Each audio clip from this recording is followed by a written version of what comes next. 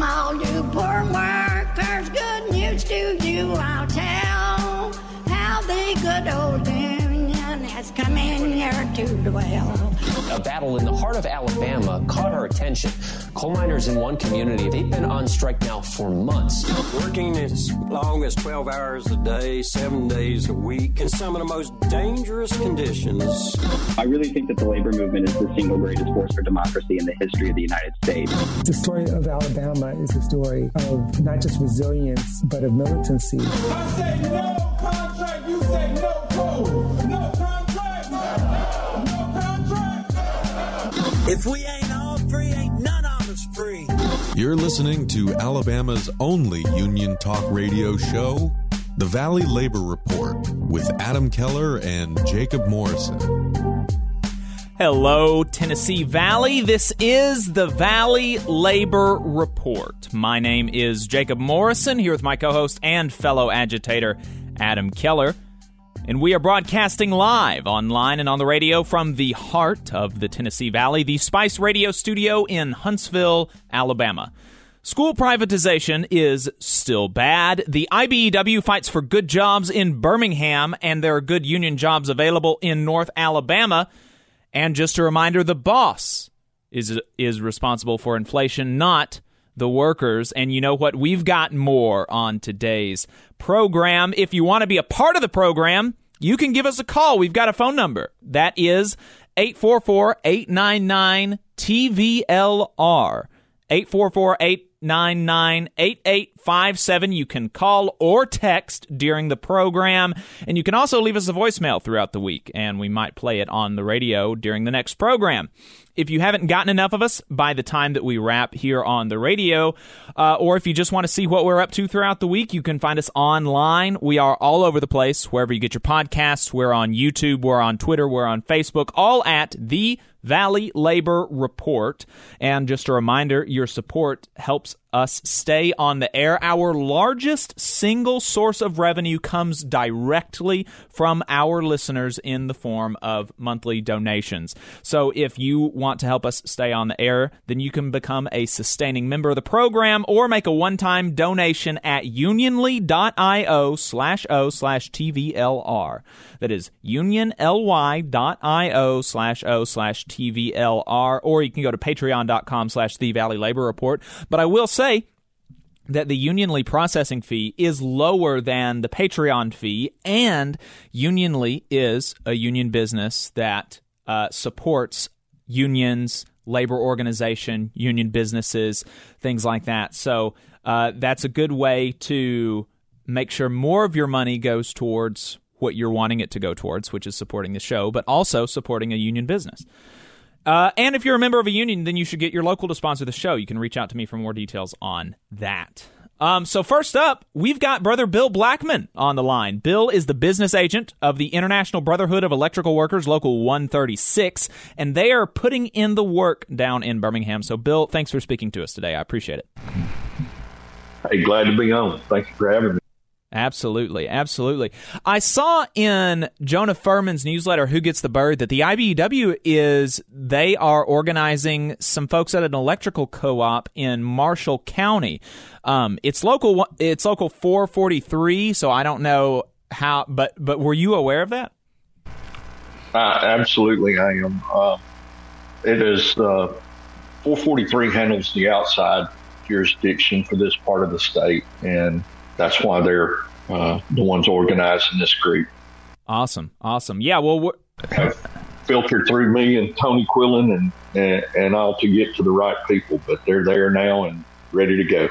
That's fantastic. That is really great. I saw that in the newsletter this week, and I was like, oh, hey, I love to see Alabama in the newsletter. That's awesome. So, first, we're going to talk about your apprenticeship program and a responsible bidder ordinance that y'all are pushing through, and let's figure out what's going on with the responsible bidder ordinance first. I was trying to do some research, some prep yesterday for figuring out what's going on, what the state of it was. And basically the only thing that I could find, I couldn't find any local news articles about it. The only thing that I could find was your interview on America's Workforce radio podcast with Ed Flash Ferentz back in September. And And that's a union talk radio program in Ohio. Has local media spoken to you about this at all, and it's just not showing up, or do they not? Is there nobody really covering this? There's really nobody covering it. Welcome to the. Yeah. It's a case of we're trying to push something positive here. The responsible bidder ordinance, basically what it would say is that any of the city of Birmingham's tax dollars that were spent on capital projects, construction projects, would have to, those contractors and subcontractors would have to participate in a Department of Labor accredited apprenticeship. For years, we've heard these commercials about losing the craftsmen. We've seen the Dirty Jobs programs and the Go Build Alabama commercials, all that, but nothing that funnels you into a Department of Labor accredited apprenticeship. You wind up learning tasks and not learning to be a craftsman when you're not in a full-fledged indentured apprenticeship.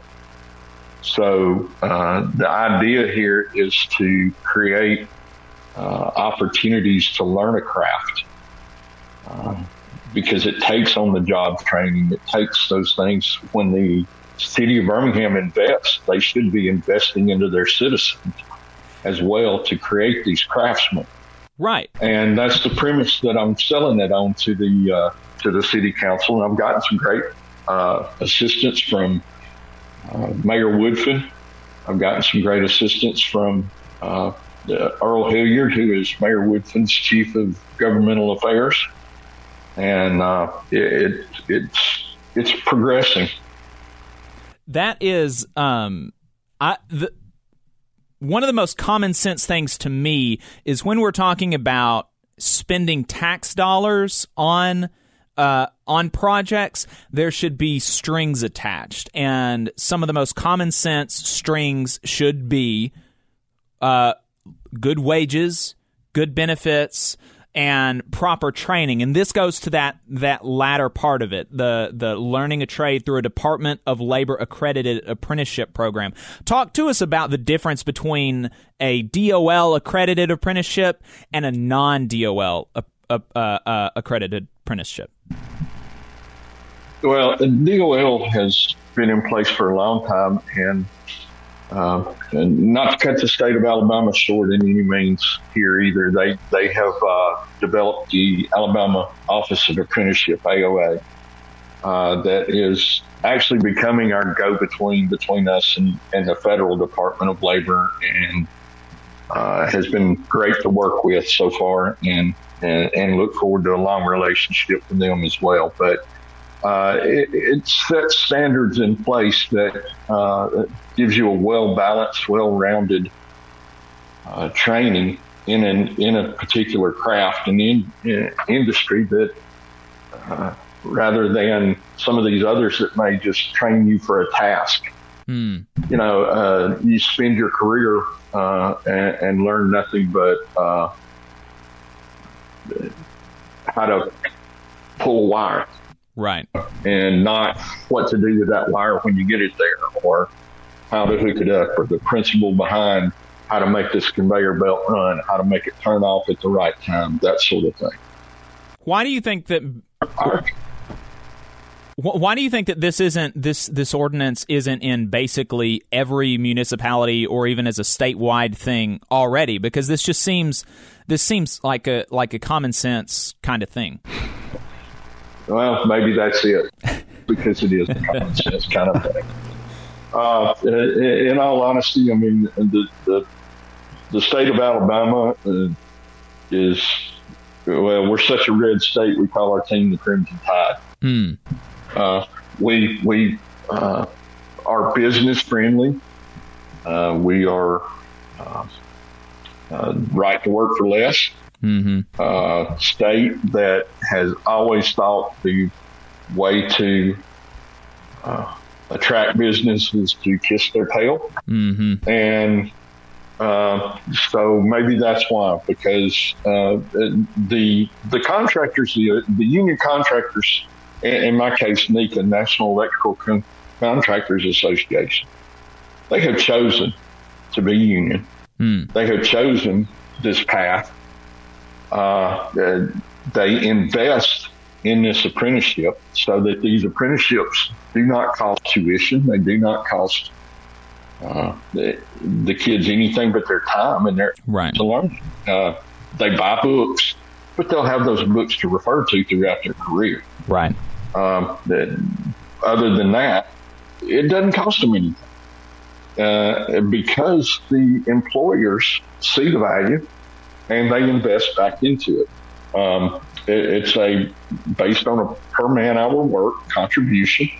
So the more we work, the more we can afford to train people. The better we can afford to train people. Right. And so with the city of Birmingham, what we're telling them is we've got probably fluctuating somewhere around 100 applicants at any one time with the zip codes in the city of Birmingham that we don't have a place to put to work. But you still see these crane towers popping up all over downtown Birmingham. We're not requiring and not just the electrical crafts, but all crafts. Right. I just happen to be the squeaky wheel that's making the noise right now. Right. Well, speaking of making the noise, I mentioned that that interview that you did with Flash was back in September, and you mentioned that it hasn't passed yet. When do you think that y'all are going to be able to get that passed? There's a diversity study that's going on right now that probably will, when it comes out in the next few weeks, will tie this responsible bidder ordinance to and push it on through. So I expect it sometime very soon. I was hoping to have it right now, but anytime you're lobbying for something, as long as you're continuing that forward momentum, then we're in good shape. Well, that's great.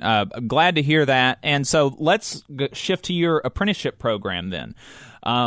Break it down for me. What's the kind of general overview? You got somebody that's like, what are you talking about? Your IBEW 136 apprenticeship program. What do you tell people? Okay, it's a 5-year program. You earn while you learn. Like I said just a minute ago, there is no tuition.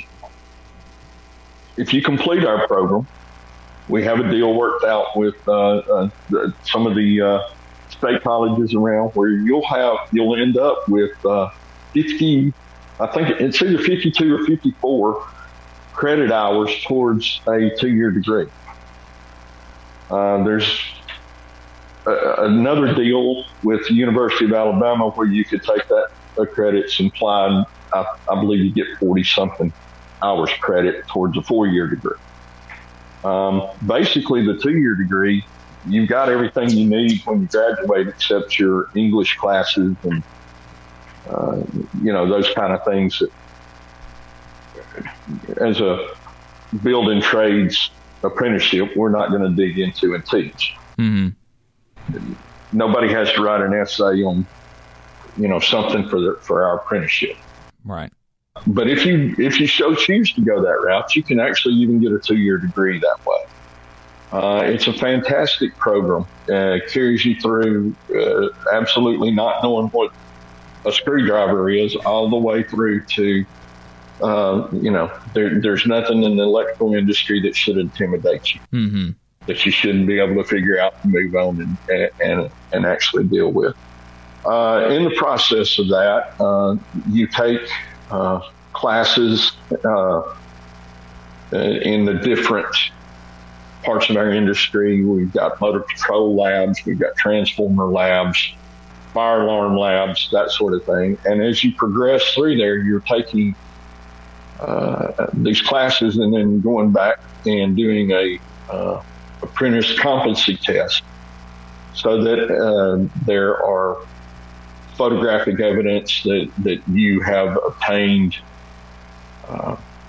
the knowledge level that that is necessary in this particular field. And that's always there. That's something nobody can take away from you. It's Matt Dudley's our director, and he has taken what was a warehouse facility over by the airport for FedEx. We bought that building several years ago, and he has turned it into a top-notch school. And I'd be happy to let anybody tour that place and put it up against any other school, craft training school in the state of Alabama. Yeah. Does a fantastic job. And you mentioned that y'all bought it, and that's one of the things that I feel like is so cool about the trades apprenticeship programs is that I wouldn't be opposed to the trades getting taxpayer funding for their apprenticeship program, but the fact of the matter is that they don't. They have like their own buildings, they have their own instructors, they have it is the trade unions pay for it all 100%. Whereas a lot of these, even some of these non-union apprenticeship programs, they actually do their training in. We talked a couple weeks ago about this non-union apprenticeship program. They're partnering with Calhoun Community College, and what does that mean? That's a taxpayer subsidy for a non-union apprenticeship program that is ultimately going to cost the apprentice tuition. And they're going to end up making less money in the long term. I mean, with less training. Yeah, frankly, less training, more costs to the taxpayer on both ends because you're subsidizing their education, and then the low wages on the other end because you're going to have to pay for government benefit programs for these people who can't afford. It's just the union apprenticeship programs are really, really an amazing example of workers coming to, like, workers providing for workers and lifting each other up. And so can you talk about the type of benefit packages? Like, what can an apprentice expect to make and receive as benefits during their apprenticeship and then after they graduate? Yeah, with us, I can speak on the IBEW. I'm not up to date on other crafts and other locals in our area and what their plans are.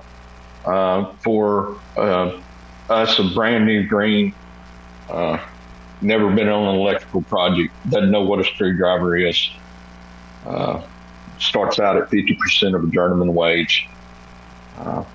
He'll earn single coverage insurance at first for the first year. That is contractor paid for. He earns, after his second year, starts to earn family coverage insurance so that as a young man, he can afford to get married, afford to start building a family. Mm-hmm. We have 2 defined benefit pensions and 1 defined contribution pension that they will all participate in. One of the 2 defined benefit pensions is attached to his dues payment. A portion of his dues payment goes to it. But the other is a 100% contractor contribution where 3% of his gross wages goes in. And it's based on number of hours worked each year as to earn in a year of service credit. And at the end of his career, they add up all his service credits and pay him a monthly check for the rest of his life based on those number of years of service credits. And then we have a defined contribution, and it slowly increases. That contribution rate slowly increases as he progresses through the apprenticeship and all the way up to journeyman, steadily getting larger each year based on an hourly, each man hour they work, and they have a contribution that goes into it. Over the 40 years, this is the Southern Electrical Retirement Fund that it's deposited into. And over the 40 years that it's 43 years it's been in existence, it averages somewhere around just below 8% interest that is paid every year on average over that. So just figuring that by the time you work 40 hours a year through your career, go in at 20 years old, very easily you're ready to retire as a millionaire with that fund if it maintains that average right continues on. And 40 years is a pretty good look back to say that's a realistic average for us to expect from it now. Yeah. And what's y'all's journeyman wage at Local 136? German wage at 136 currently is $27 an hour, but we're in negotiations now for the next, hopefully, a 3-year agreement. Gotcha.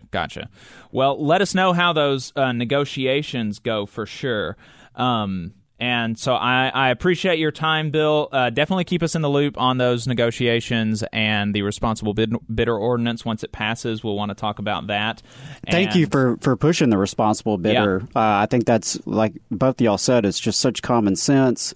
It's something that regardless of your politics, whether you're Republican, Democrat, or something else, we all want highly trained, competent people doing the work, and we all want our tax dollars to support uplifting the community, and this is a great way to do all that. So appreciate your work on that. Especially when you start to think about the fact that, hey, I'm going to put my kids to bed, house that was wired by somebody. Do I want it to be a craftsman, or do I want it to have been just somebody that was task trained? Yep. Right. Every night you go to sleep, you trust that it's going to not interfere with you.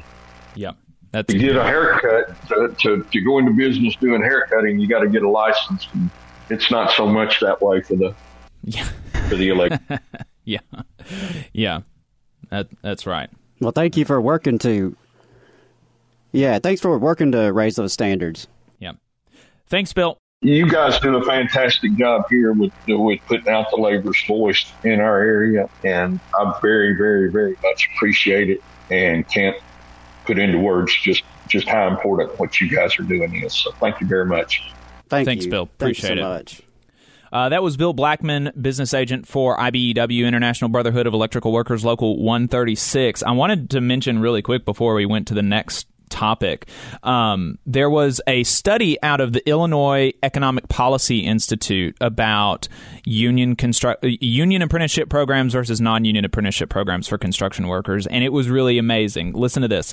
Quote, "The labor market outcomes of union construction workers are competitive with workers with college degrees, while non-union construction workers are only on par with workers with high school diplomas." What does that mean? Union construction workers earn about $60,000 a year on average, which is 46% more than non-union construction workers at $40,000 a year. 89% of union construction workers have health insurance, compared with just 55% of non-union construction workers, which is a 34% difference. And among all workers with associate's degrees and bachelor's degrees, average incomes range from $48,000 to $68,000, and private health insurance coverage ranges from 84% to 90%. So that these are, when we're talking about these DOL accredited apprenticeship programs, most of those are going to be union apprenticeship programs, and the benefit for the workers is just what I laid out for you there. It's very clear. A union construction worker is going to be making about what somebody with a bachelor's degree does. And you cannot, all these people, they go around to high schools and they talk about, the trades are a path to the middle class. Trades are a path to the middle class. And it's like, there's an asterisk there. Because if you're a non-union construction worker, we talked a couple of weeks ago about how something like 50% of non-union construction workers are on some sort of government assistance.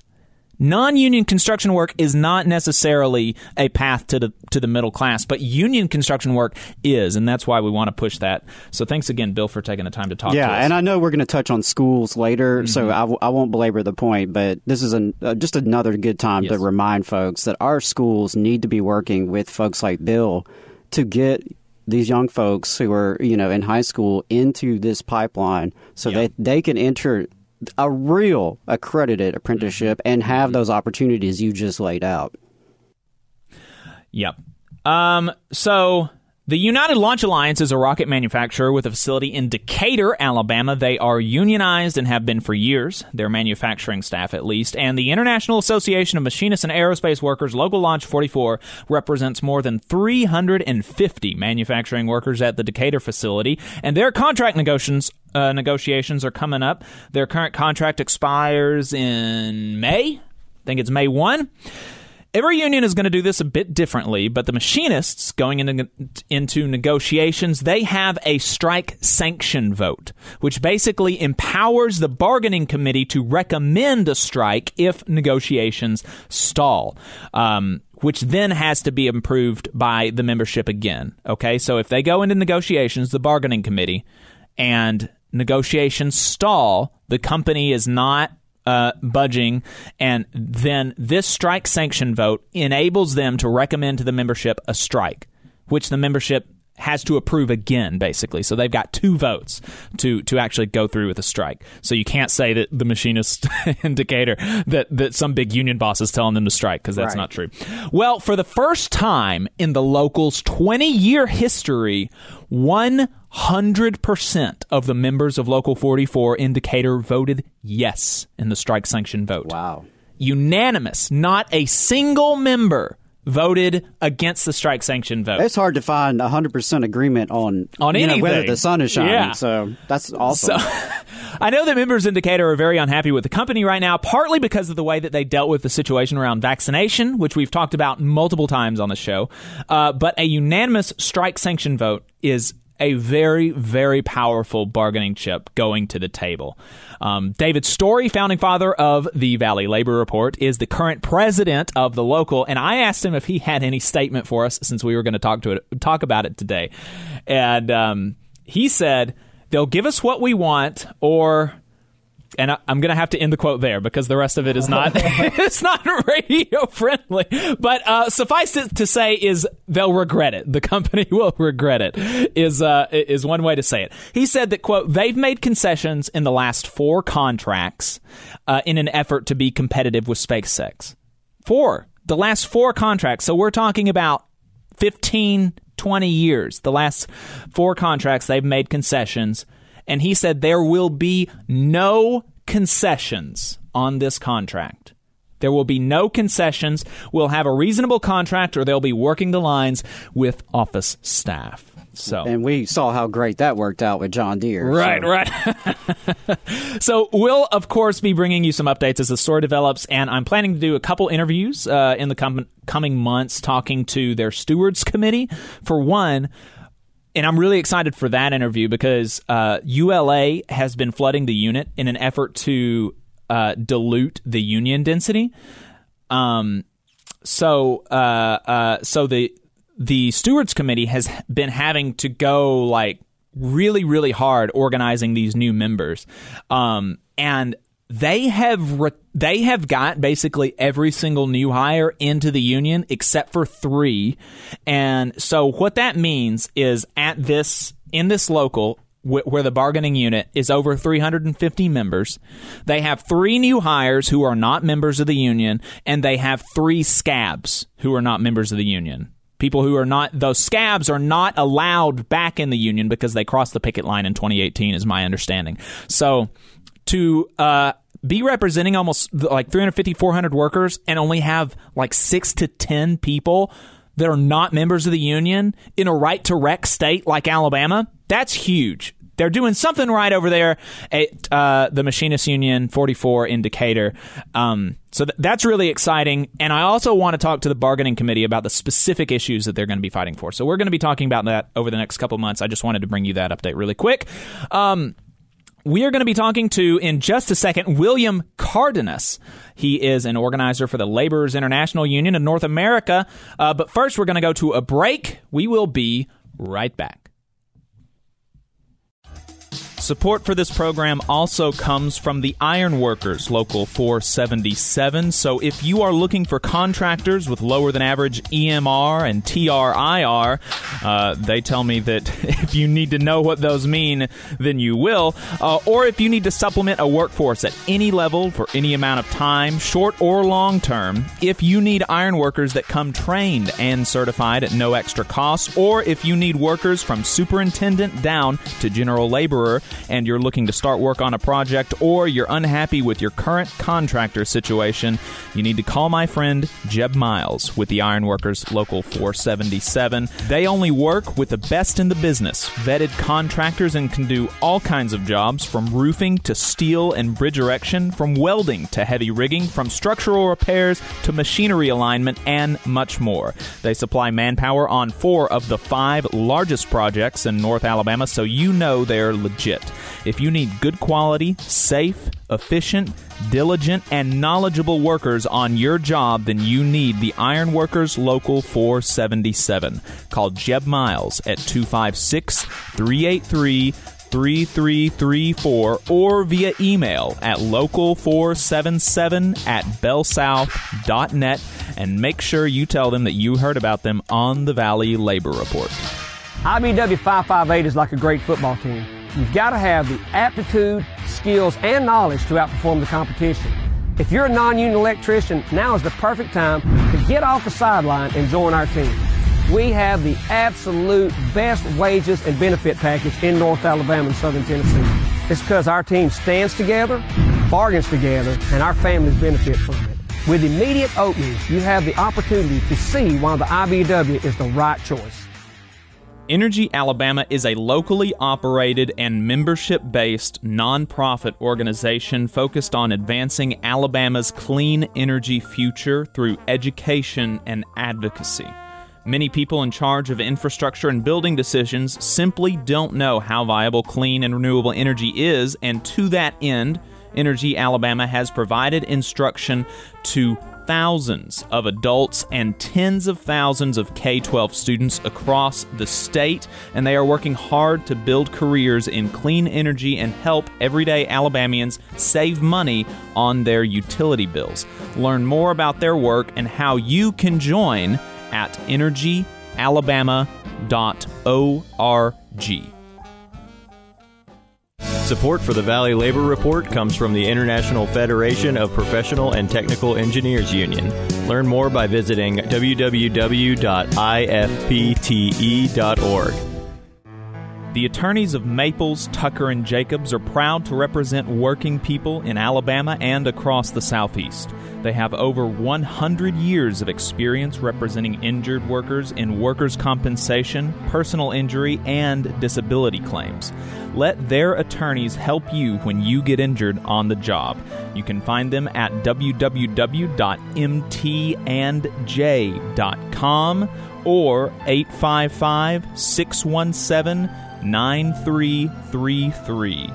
Let Maples, Tucker, and Jacobs help you when you get injured on the job. Again, the website is www.mtandj.com or the phone number 855-617-9333. No representation is made that the quality of legal services is greater than the quality of legal services from other law firms.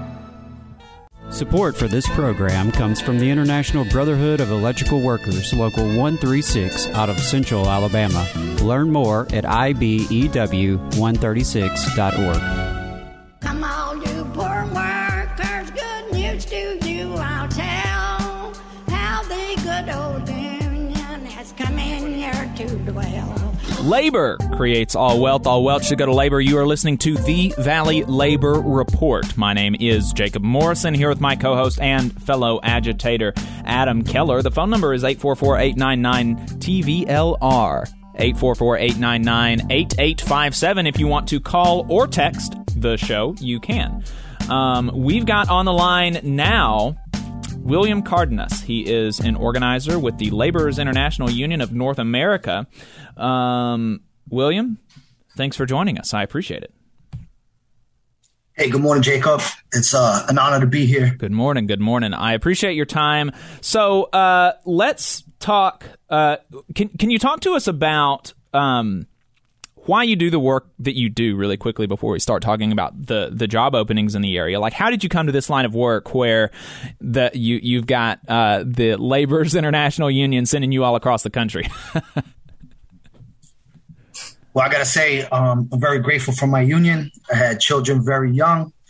I didn't graduate college, and I found making money with my hands is something that I enjoyed. I joined the union 21 years ago, February 18th of 2002. And it's been a really good experience. I became a shop steward. I got a lot of leadership development through opportunities through both the AFL, through their CLC program, and then also with my own union. I was able to take some organizing training, and I've been pretty good at what I do. Thank God. I've been able to make connections across the country, but somebody seen something in me that I did not see. I was given the opportunity to learn how to put people and resources together, and it's been a great experience. And now I'm a regional organizer. I cover 9 states for La Una. I'm a member of an organizing committee called D-Rock, and we cover from Ohio to the Florida Keys. It's about 9 states. And so we focus on recruitment, NLRB-style organizing, pressure campaigns, advocacy. And I just love the work that I do and the opportunity to really help people. Yeah, absolutely. That's exactly how I feel. I'm really thankful to be able to do it. Although I not sure that I would want to be staff, because y'all have to do y'all are working all the time. I mean, like the good staff, good union staff, is not difficult to come by, and they work all the time, round the clock, where since I've got a different job and all my positions are volunteer, I don't get paid for anything that I do. I can just basically say like, oh yeah, I did this one thing for you. You're welcome. Okay. I'm doing it for free, but you actually have some sort of a bit more commitment to the membership than than people like me who do it for volunteers. So I appreciate your work. Folks like you are really important. So and William, where are you coming from? Where's home for you? Yeah. So I live in Port St. Lucie, Florida. I'm a member of Local 1652, which is based out of South Florida. And I've had the honor and privilege to work with Labor's Local 366 for the last 3 months out of Sheffield, Alabama, but I'm actually home today. Okay. Well, I could tell that you weren't necessarily from around here when you started talking, but always great to have folks come visit the South and work with us. So I gotta say, my time in Alabama has been amazing. The people, the food. Let there be no mistake. The labor movement is alive here in Alabama. Hell yeah. Jacob, thank you. We did some house calls a couple weeks ago, and I'm telling you, there's a movement here that people just don't recognize, and they need to. Yeah, Will came with us when the Labor Council went down to make house calls with RWDSU. Will came, and I appreciate him coming. Maybe he'll come with us next Saturday when we go. We'll see. So, Will, here's a question. Why is it important enough for La Una to bring you in to try to spread the news about these job openings and stuff? Like, why not just fill the jobs that you can and then let non-union contractors take the rest of them? Like, why is it important that trade unions try to increase their market share? So one, it's about standards, safety, retirement with dignity. A good union job, you have respect on the job. The same way the contractor or the company has a contract with whoever they do business with, we believe that us as workers, as labor, we deserve the same rights as anybody they do business with. In particular, in certain cases where there's a huge project, we just come in and assist the local with their efforts, right? So everything from social media to hitting every barbershop, laundromat, community center. I mean, just helping the local build those bridges is what they bring me in for. And hopefully those bridges to the community and that pipeline or workforce stays intact. There's a lot of times where you just need that extra phone call to motivate people to come in. You need that house call to really understand the issues and see if this is the union for them. My union in particular, we do very hard, dirty, dangerous work most of the time, and it's not for everybody. And so if I can help and assist people that are already doing that work to jump on board and hopefully have an opportunity that'll be their last job, like a career, right, is what our goal is. So what are the jobs that you're here, that you're stationed in Alabama talking about, trying to make people aware of? So right now, the Browns Ferry nuclear plant, they were looking to recruit about 100 new members. And I think I need to say this first. When we accept somebody into our union, they become part of our family. For the business manager and the staff of that, that team that holds that local down, that's another family that has to be fed. We need to make sure that we can keep these people working. And so to add 100 people to our list, our out-of-work list, is not an easy task. It has to be the right type of candidate. But we were recruiting for it's not just for the Browns Ferry nuclear plant, but for the nuclear maintenance industry. So this particular candidate would have to be willing to travel, would have to have a clean background, would have to have some construction experience, must be reliable, right? We train 85 classifications of work. We are the laborers, but we do a lot of work, and want to make sure people know what they're doing and they're committed to coming in. When somebody shows up one day and doesn't show up the next day, it's a skid mark on the rest of us that carry the Laguna name brand. Right. And we've been having a really hard, difficult time in just recruiting and retention. People are just union members on payday, and part of my job is to change that culture, right? To have that union culture. You're not just a union member on payday, you're a union member every day. It's about solidarity and being a professional at work. And so these jobs aren't like, you mentioned, these are not like apprenticeship jobs. These are jobs where you're looking to bring people into the union who have experience in the industry, right? Correct. Gotcha. So it's at the Browns Ferry nuclear plant. What kind of work are they going to be doing, and what can they expect for the compensation and stuff like that? So some of the work that we do at the plants are as follows. We do everything from hall watch, fire watch, flagging, rigging. We assist all the other trades in handling their material. We do site prep, site cleanup. We do some custodial work. We also do some concrete demolition work, concrete work when possible. We do a little bit of everything. We are the first ones on the job, the last ones on the job. And compensation-wise, our rates start at $21.43 an hour. And depending on your skill set, that's the minimum. You can go up from there. Right. And it's 7 days a week. I'm sorry. Keep going.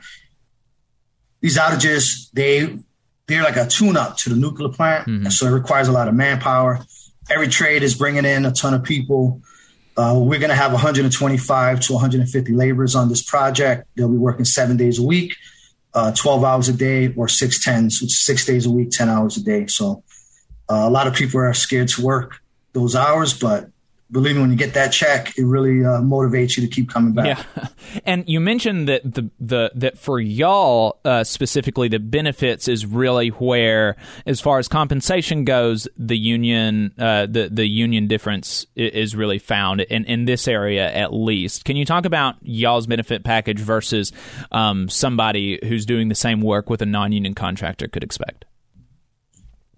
So if you get $21.43 on the check, you can add $7 to $8 on top of that go into your benefits. So some of it goes into training so that you have free training to upgrade your skills. You have money that goes into your pension, which is federally secure, which means that no matter what happens, you will get money when you go to retire. With us, it's 5 years, 1,000 hours. 1,000 hours equals 1 credit per year. And then your benefits. I mean, I have 5 children. I've been in the union. I've never had an issue with my medical insurance. So that's something that's huge, just having family supporting medical benefits and a retirement to look forward to on top of decent pay. Yeah, that's and the non-union contractors in this industry, the benefits are like not there, right? Correct.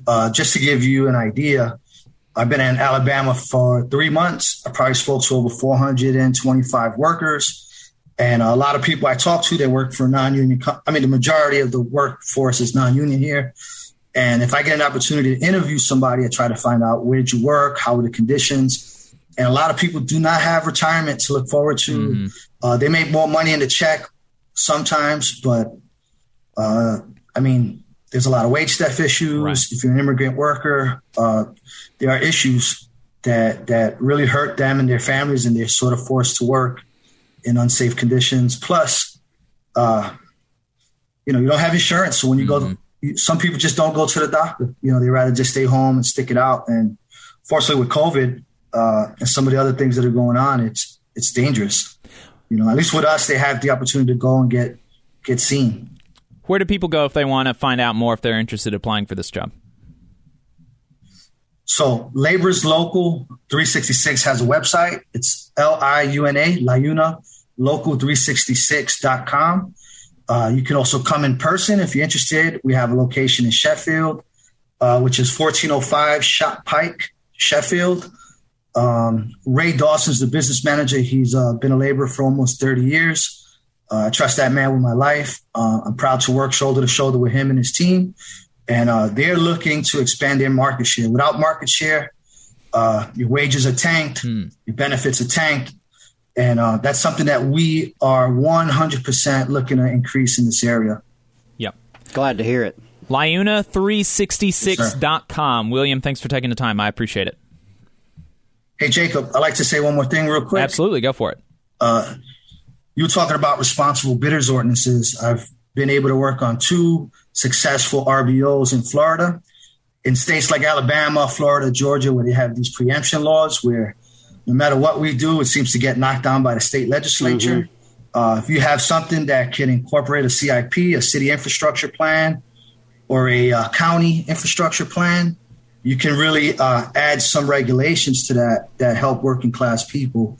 And I think a goal for LIUNA is to really get our apprenticeship up and running here in the state of Alabama. And that's where you're going to have people that are loyal to the union, that understand the cause. And these are soldiers for the movement. And I'll leave you with that. Thank you so much for the opportunity, Jacob. I'm a big fan of this show, so keep up the good work. Thanks, brother. I appreciate it. Thank you so much. Liuna366.com. So I had an idea for a segment that's basically like, I listened to talk radio this week, so you don't have to, and here's a very dumb thing that I heard. If y'all are interested in making that a regular thing, then let me know. But this week, I heard a few dumb things, and we may be talking about another one of them later in the show. But I wanted to use this to jump it off as a jumping off point to talk about inflation. So, Adam, let's go ahead and just play the clip, the minimum wage clip. All righty. Kidding. All right. Prince William, what are you hating on? I'm hating on all the people that are that at first thought that Amazon was the standard, raising their minimum wage and giving their employees more benefits, and they're like, "Oh, this is the company that we can." Who are the people that he's talking about? Turning into the company we want to be, the role model, and then Amazon's just like, watch this. And they raise their prices of Prime membership. Now, starting next month, it'll be like $20, $30 more for Prime membership for the year, $2 a month. And everyone's like, what happened? How could Amazon do this? Why are they doing this? And they just don't understand that this always happens. This is why raising minimum wage is stupid, because the company is not going to lose their profit margins that they had before. They're just going to raise prices, and people don't understand that. It's ridiculous. All right. So, ridiculous. First of all, I mean, who is the person that he's responding to here that thinks that when Amazon said they were going to raise their minimum wage to $15 an hour, were like groveling at their feet? Like, I don't even, who did that? That's not like, that's a minimum. That's like, okay, you're paying your workers for warehouse work $30,000 a year. Like, oh, wow, congrats. I may be jumping ahead of you, Jacob, but I'm just so sick of hearing that argument about the minimum wage. Yeah. And it really applies to wages in general. Yeah. And you've heard that since time immemorial. Since the minimum wage was instituted in the 1930s, you've been hearing this argument. I will say that it's true what he said about Amazon doesn't want to lose their profit margins. Well, of course, that's true. But if we just accept this argument, well, if we raise wages, the company will just raise prices and it'll all wash out. Well, then what's the point of ever raising wages, right? Mm-hmm. I mean, by that, the extension is we should never raise the minimum wage. Or anybody's wages. Because, capital will just eat that up. So we're just hostage, I suppose, is what they're proposing. Right. I mean, look, William, the guy here, he's like a young guy. I think he's younger than me. And, I don't necessarily fault him for thinking these things because that's what we're taught here. We are taught and, especially if you work at a conservative talk radio station, and if you've never challenged yourself or had others challenge you, then, it's not surprising that you're going to think the same thing as literally everybody else that you've ever met in your life. Okay? And we're taught basically that anytime there's a problem in society, the reason for that problem is the little people. Our wages going down? It's the immigrants. Somebody got hurt at work? She could have worked safer. Education's bad? It's probably the teachers. When prices go up, it's probably the workers rolling in their $30,000 a year. That's probably what's happening. And now when you say it like that, I do think that you can start to see how absurd this line of logic is. But let's investigate it a little bit further. How much profits did Amazon make last year before they raised their Prime membership price, which is what he was talking about, which is why he's saying they don't want to lose their profits, so they're raising they don't want to lose profits from the higher wages that they're paying right now, and so they're gonna raise the Prime price. How much profits did Amazon make last year? $33.4 billion in 2021 alone. That's money that's profits. For an Econ 101 lesson for everybody out there, profits is the money that's left over after everything else is paid for.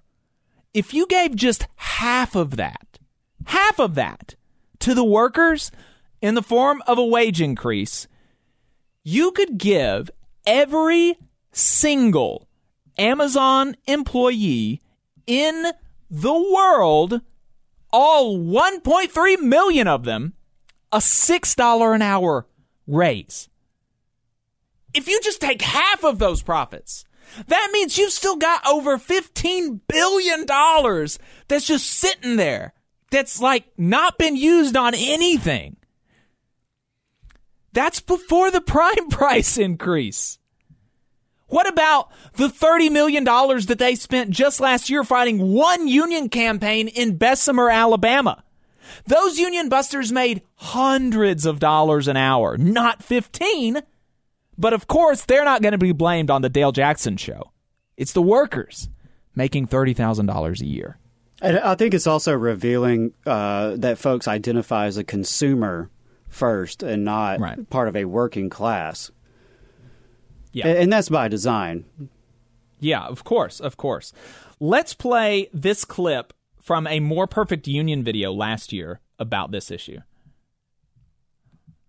Let's look at some corporate earnings calls. That's where companies tell investors how much money the company is making and their plans to make more. A study by Bank of America found that these reports mentioned inflation 1,100% more in the second quarter of 2021 than in the previous year. But while they blame inflation for rising prices, the largest corporations in America have never made more money.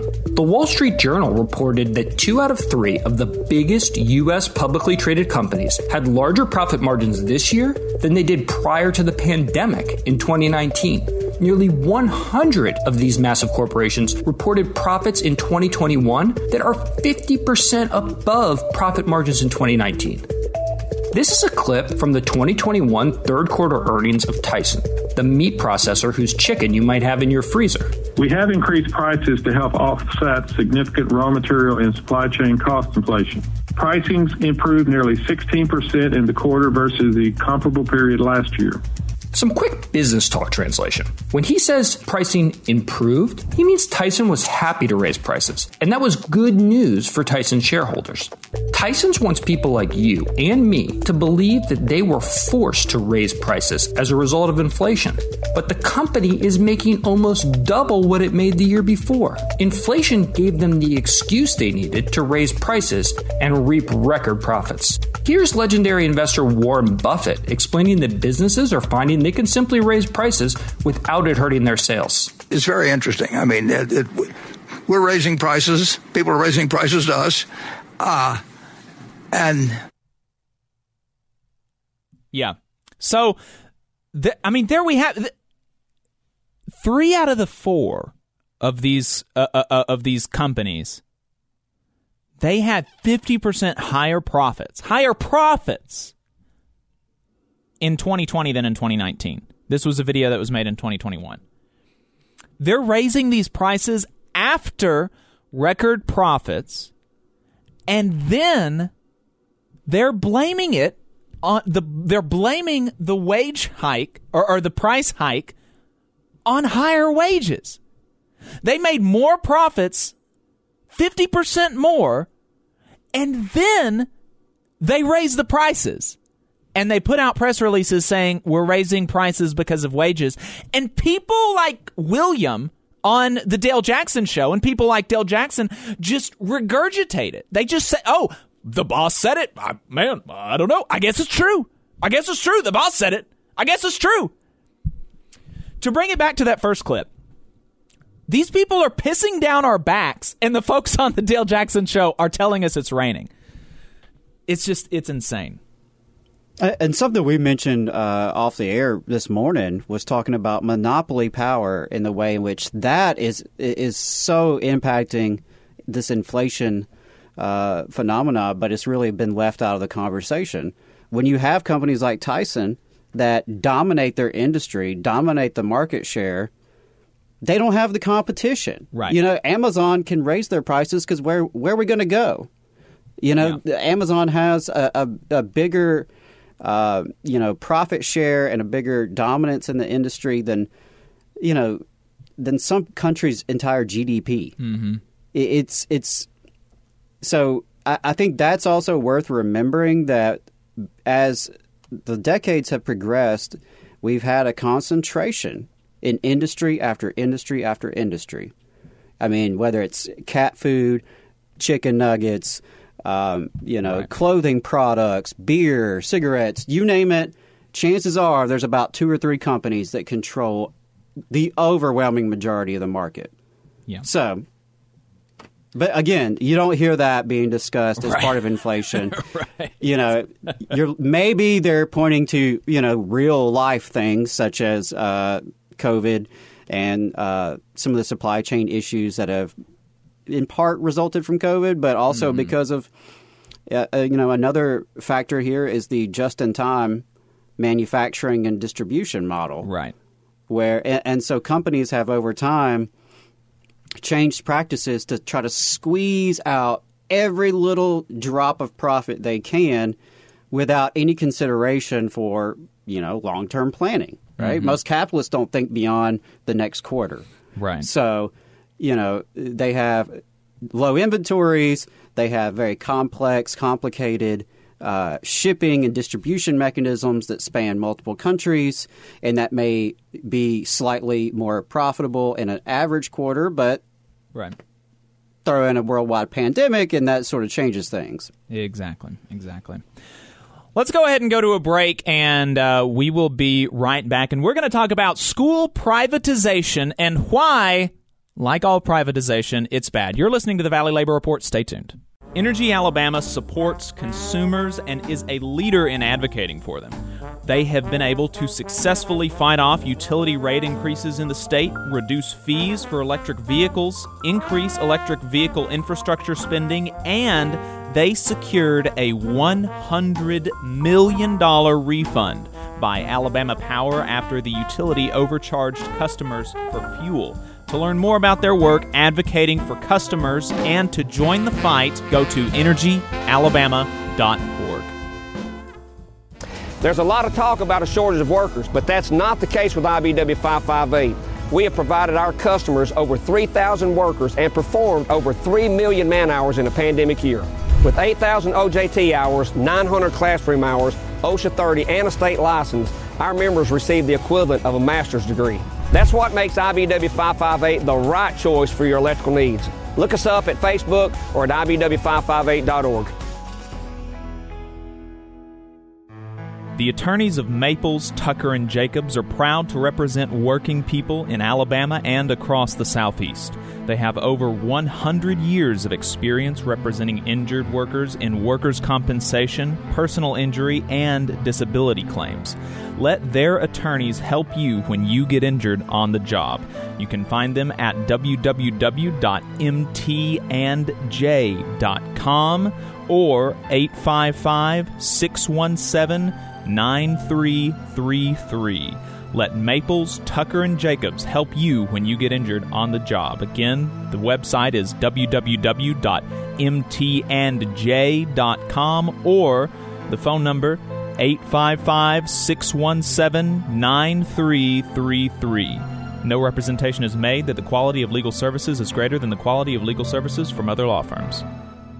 North Alabama DSA is looking for folks to work for a better North Alabama. They prioritize mutual aid, municipal activism, and union solidarity. Contact them on social media or dsanorthalabama@gmail for more information. Support for this program is provided by the International Association for Machinists and Aerospace Workers, Local Lodge 44 in Decatur, Alabama. Learn more at iamaw44.org. Hometown Action is a proud sponsor of the Valley Labor Report, and we're here to help keep you in the loop on the assault on your right to protest, picket, and peaceably assemble in Alabama. The anti-protest bill is back this year, and it's as bad as ever. There is huge interest in building worker power and increasing unionization in Alabama that has corporations scared. Don't let their influence on our state legislators become another tool to arrest striking workers and union supporters. This racist bill is especially problematic for black organizers and unnecessarily gives law enforcement broad discretion to define even small peaceful gatherings as a riot. Tell your Alabama legislators to say no to House Bill 2. We've set up an easy way for you to do that. You can go to hmtn.link/HB2 where you'll find more information and an email template you can use right from your smartphone. That link is hmtn.link/HB2. You'll also find more info on social media at Hometown Action. We're the nurses, firefighters, and claims representatives that help keep our government services running. We respond to natural disasters. We care for our nation's veterans, and we investigate discrimination in the workplace. We are federal and D.C. government workers, and we are proud to serve the American people. Working in more than 70 agencies across the government, we know we can fulfill our mission because our union has our back. Learn more at afge.org. Paid for by the American Federation of Government Employees, AFL-CIO. Support for this program also comes from the Mid-South Council of Retail, Wholesale, and Department Store Union. Learn more at rwdsu.info.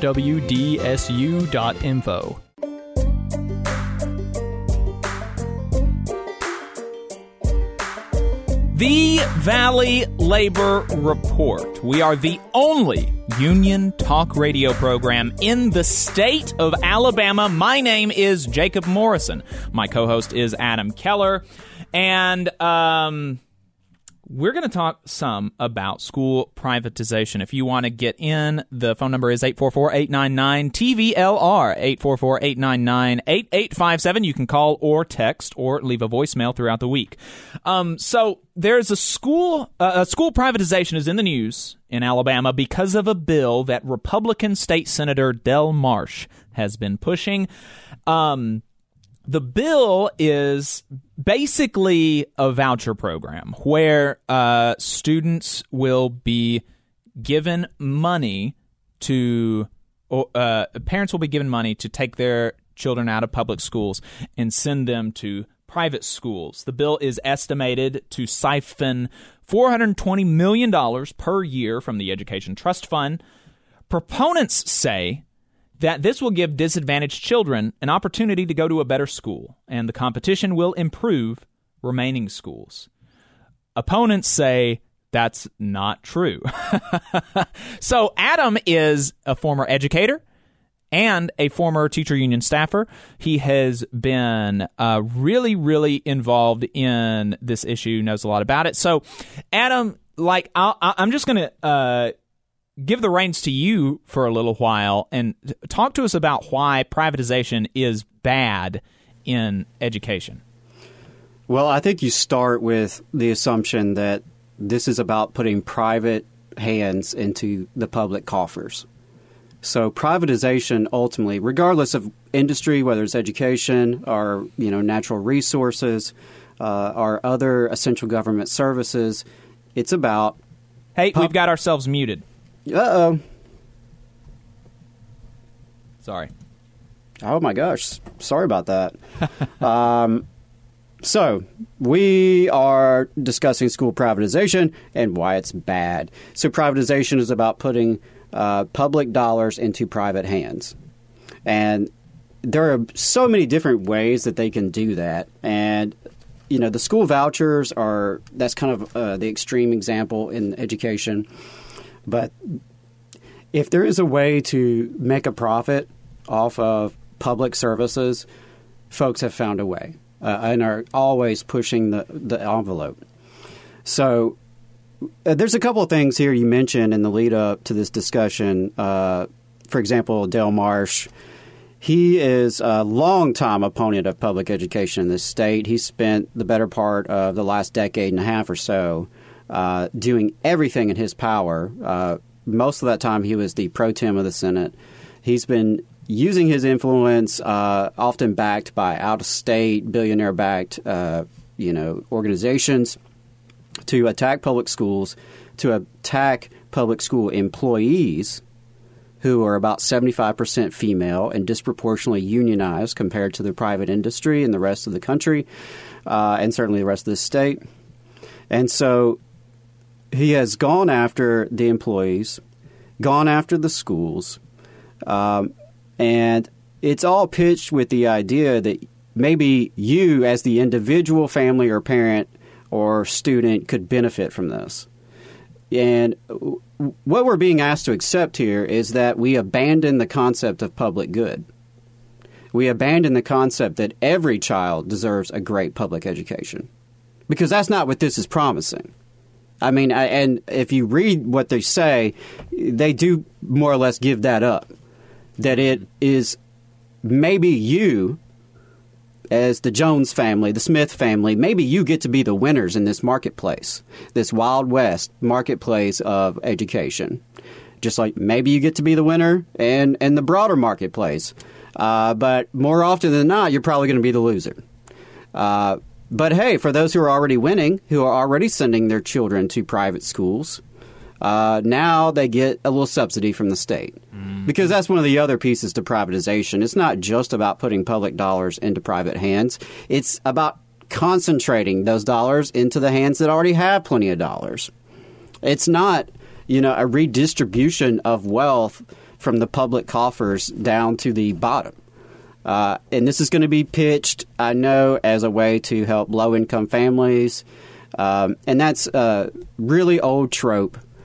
Charter school movement, the school voucher movement, and the broader, corporate education reform has often couched their rhetoric and their policy proposals in the language of civil rights. They love to find, a poor black family that they can put out front in the camera to be the face of what they're really trying to do, which is to enrich themselves, their rich buddies, at the expense of the students and educators and really the broader community. So in state after state where school privatization has advanced farther than Alabama, it has been an absolute disaster for everyone involved except for those making money off of it.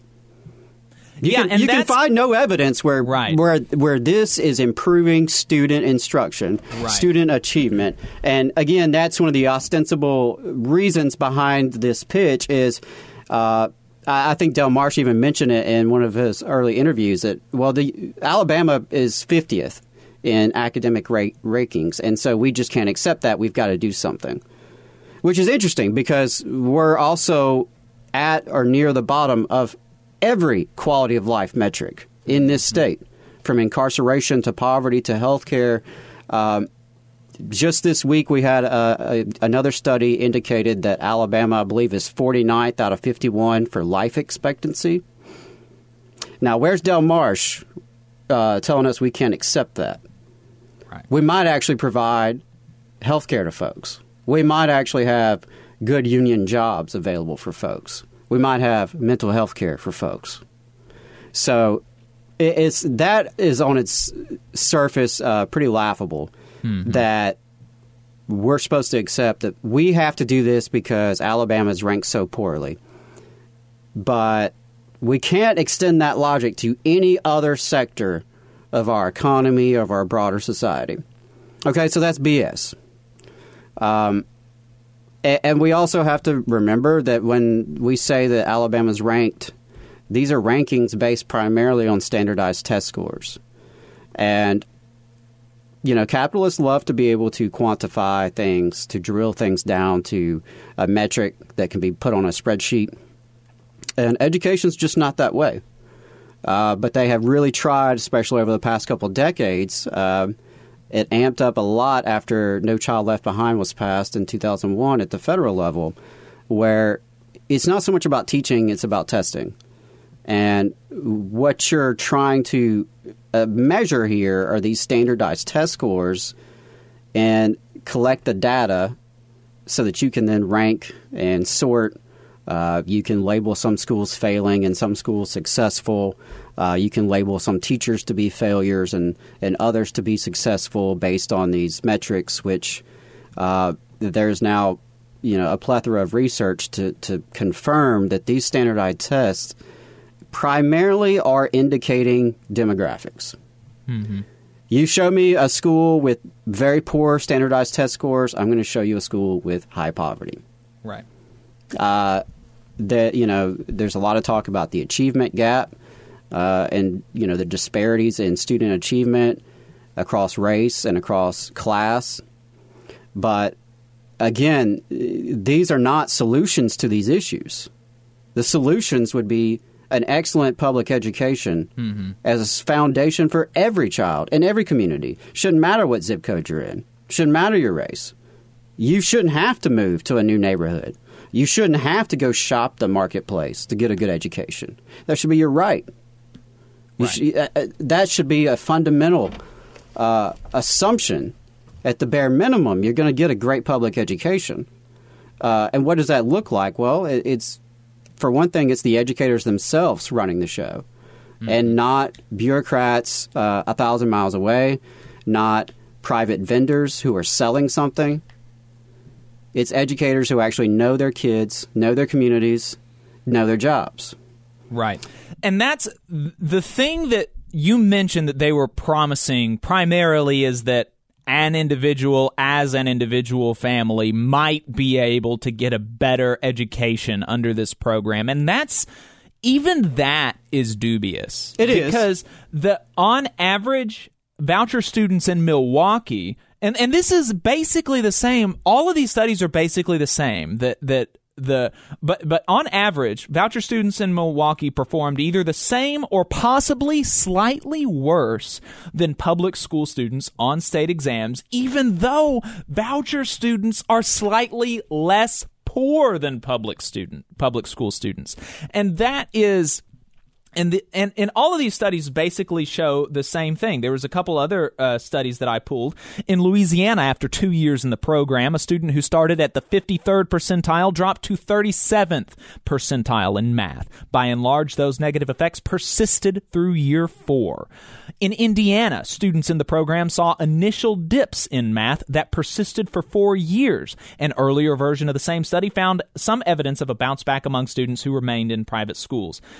The Ohio study showed that even after 3 years in the program, the negative impacts of using a private school voucher persisted. D.C. tells a slightly different story. In D.C., they found that students' test scores fell 2 years into the program, but by year 3, they had no clear effect. Some studies show modest improvement, but the overall trend is clearly that they don't improve even the students who take advantage of the voucher, not to mention the public schools who are left with less funding. Right. And let's talk about that for a sec, on how it impacts those who are left behind. Because when we talk about school choice, it's best to understand that it's the school choosing who they're going to serve. That's really what they mean by school choice. Because you as a student or as a parent, your choices are going to be still limited by your zip code, your income level, your education background, the resources you have to bring to this decision-making process. Those don't go away just because the state promises you, a $5,500 voucher. Nor does it erase the private schools and charter schools' incentive to select their student population in such a way that is going to be cost-effective and produce the results they want to produce. And that makes it all the more stunning that, study after study, as you showed, does not show any improvement, because these schools, in many cases, are actively selecting who they are going to serve and who they are going to test. So they've already, sort of picked off the cream of the crop. And what I mean by that is, if you are a student who speaks English as a second or third language, if you are a student with special needs who requires resources, whether that's additional workers, a one-on-one aid or special technology, whatever it may be. You have a student with behavioral issues. These students who are perhaps harder to educate, more expensive to educate, they find themselves conveniently expelled, counseled out, and pushed out of these programs. Mm-hmm. And again, there's already sort of a selection in the fact that the most desperate families often are not going to even be able to enter into this, jump through the hoops to get through to a charter school selection or to a private school voucher. Right. So, again, and what that leaves the public schools with are all the students that the private and charter schools don't want. Mm-hmm. The ones who are the most difficult, the ones who do require the most help, the ones who are going to perform the poorest on the test scores, which is the end-all, be-all, in the eyes of legislators and mainstream media.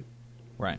And so, Adam, one of the things that proponents of this bill will say when they hear somebody oppose it, they'll say, you want the status quo. We're 50th or 51st in education, and we don't think that's acceptable. At least we're proposing something, and so they say that by opposing this, we're in favor of the status quo, and also that educators have been running the school system for decades, and look where it's got us. Do educators run the school system, and do they support the status quo? Well, let's say the status quo is a reflection of over 10 years of Republican rule in Montgomery. So if there is, in fact, a status quo that is failing, it is a reflection of Dale Marsh and the people who back him and his colleagues who have implemented the policies we've been under for over a decade. It was them who decided to water down job protections for employees. It was them who decided to water down the pension benefits of employees. And then, lo and behold, we have a tough time recruiting educators and retaining educators. It was them who started the charter schools. They established the private school scholarships. They have funneled hundreds of millions of dollars out of the Education Trust Fund. And this was after some of the steepest cuts in the country in the aftermath of the Great Recession.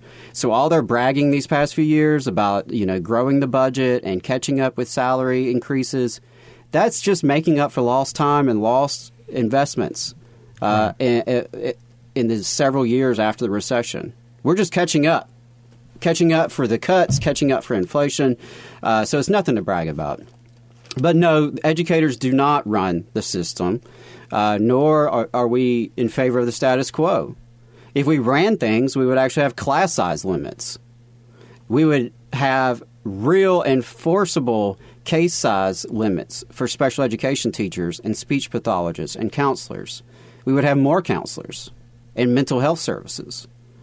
We would actually have the people, the warm bodies in the building. And that's typically the greatest expense in your school budgets it's the warm bodies in the building.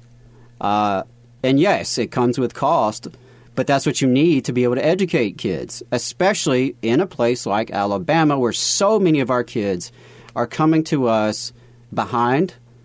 By the time they enter kindergarten, they're already behind many of their peers in wealthier societies, wealthier communities. And so when you have students who are coming to you who have not had quality child care, who, may be staying with a grandmama, they may not have stable housing. They may not have two college-educated parents bringing home, middle-income salaries. They may not even have reliable health care. They may have never been to a doctor. When you have those kind of students coming to you, it is tougher to get them to, these magical metrics that these folks want to see on these test scores. Yeah. So it's a distraction, and part of it is, we've been in this era of corporate education reform and school privatization for decades now. I mentioned 2001, No Child Left Behind. That's a good watermark. And it's very clear it has failed.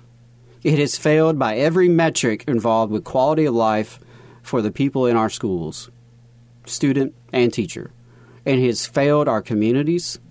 It's failed the taxpayers. The only place it hasn't failed is in the private investors and the folks who have made a lot of money off of this.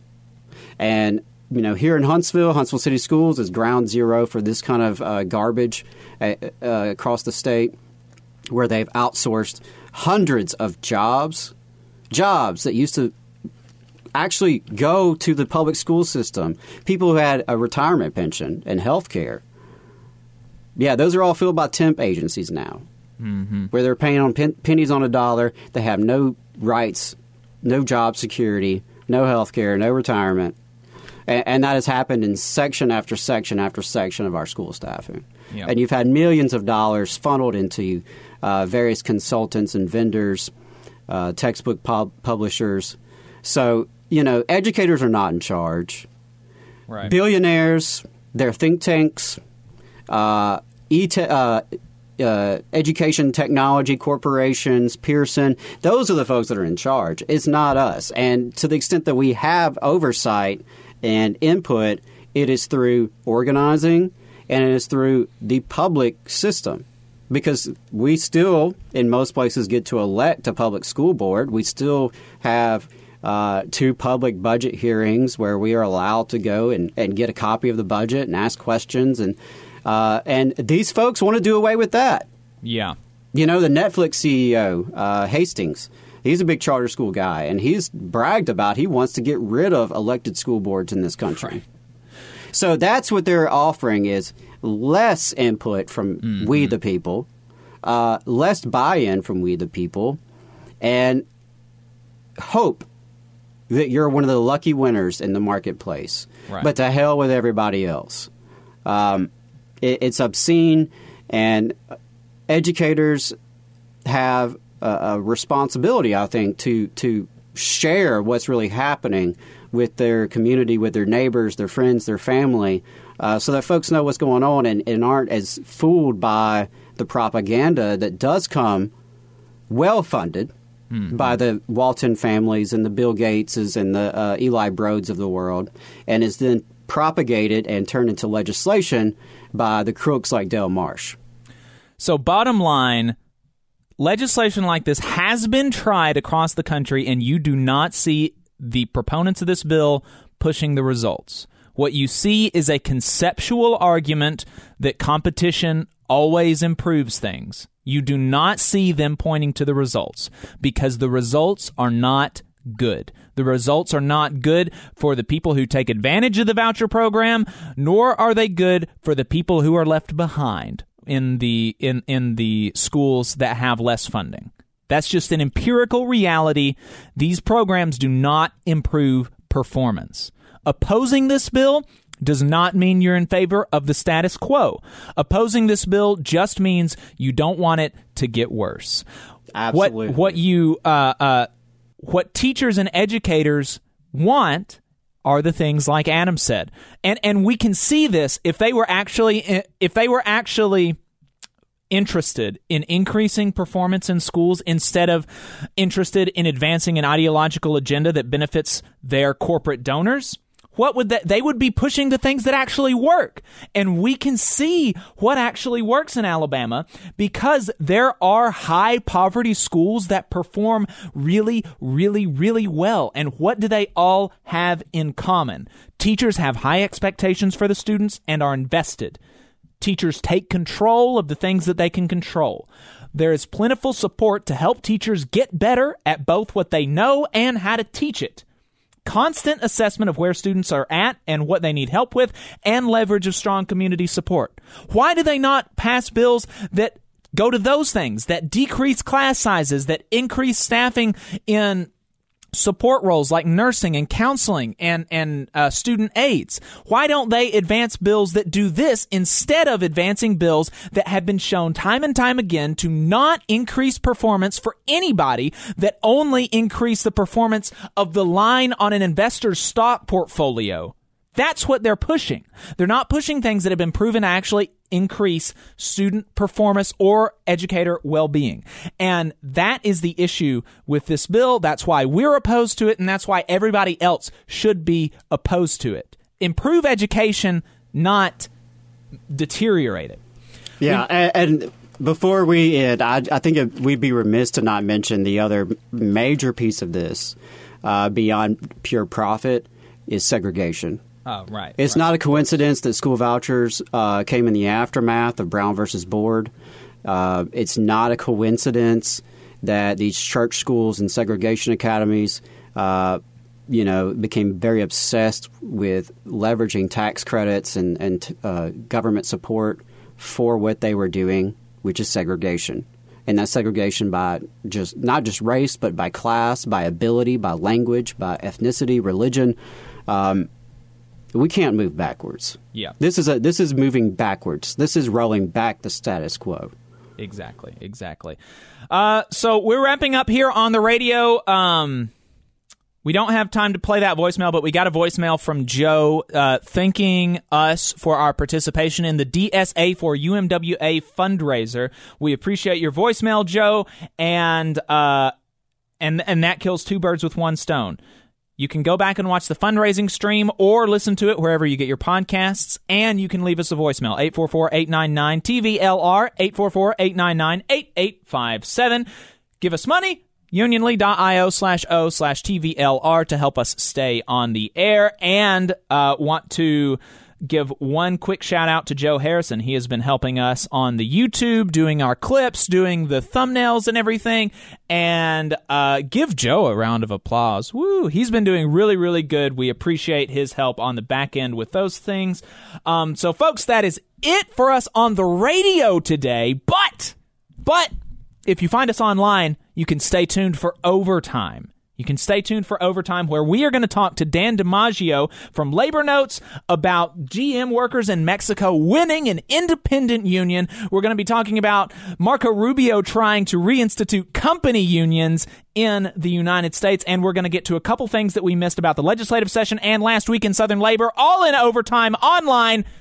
All power to the workers. We'll see you next week.